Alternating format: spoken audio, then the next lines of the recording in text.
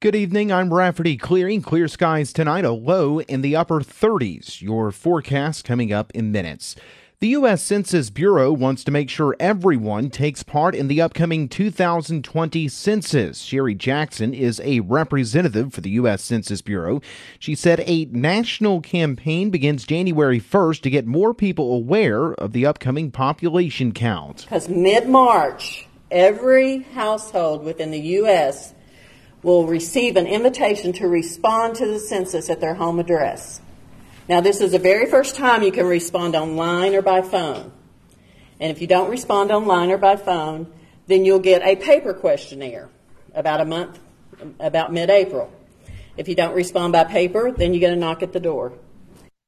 Jackson addressed regional leaders during the UCHRA Executive Committee meeting yesterday. She stressed the importance of counting as many people as possible. She said the federal government uses the information to distribute $675 billion to communities nationwide. Jamestown residents may soon have a new option for getting rid of household garbage. Mayor Lyndon Baines said he's strongly considering the idea of creating a sanitation department for the city. And I've got some numbers that with other projects going on right now, we're trying to figure out a way to maybe push that in the next year or the year after budget if I get reelected to try to get a sanitation department, which we'll have to have probably 4 more employees and have to buy a truck. And one of the problems is that the nearest landfill that a lot of the counties and cities use around here is in Oneida in Scott County, so we'll have to add that into the price for fuel and man hours. Few private companies currently offer trash pickup in Jamestown, but many residents can't afford it.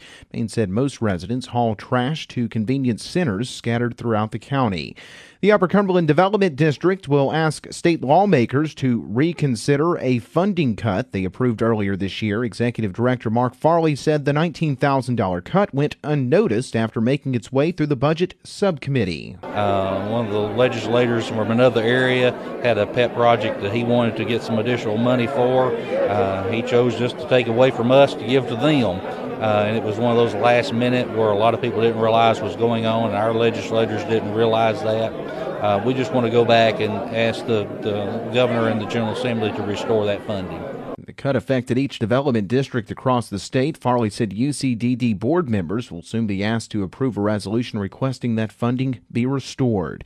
The National Weather Service has issued a frost advisory for a large portion of the Upper Cumberland. Van Buren County Ag Extension Agent Chris Binkley said residents should consider bringing sensitive outdoor vegetation indoors. Even underneath the porch next to the house would probably be okay because we're not necessarily going to get that killing frost. Another thing they might do is they could take like a old bed sheet or something like that to drape over their plants and leave them out in the yard. The frost advisory in effect from 1 a.m. until 8 a.m. on Friday.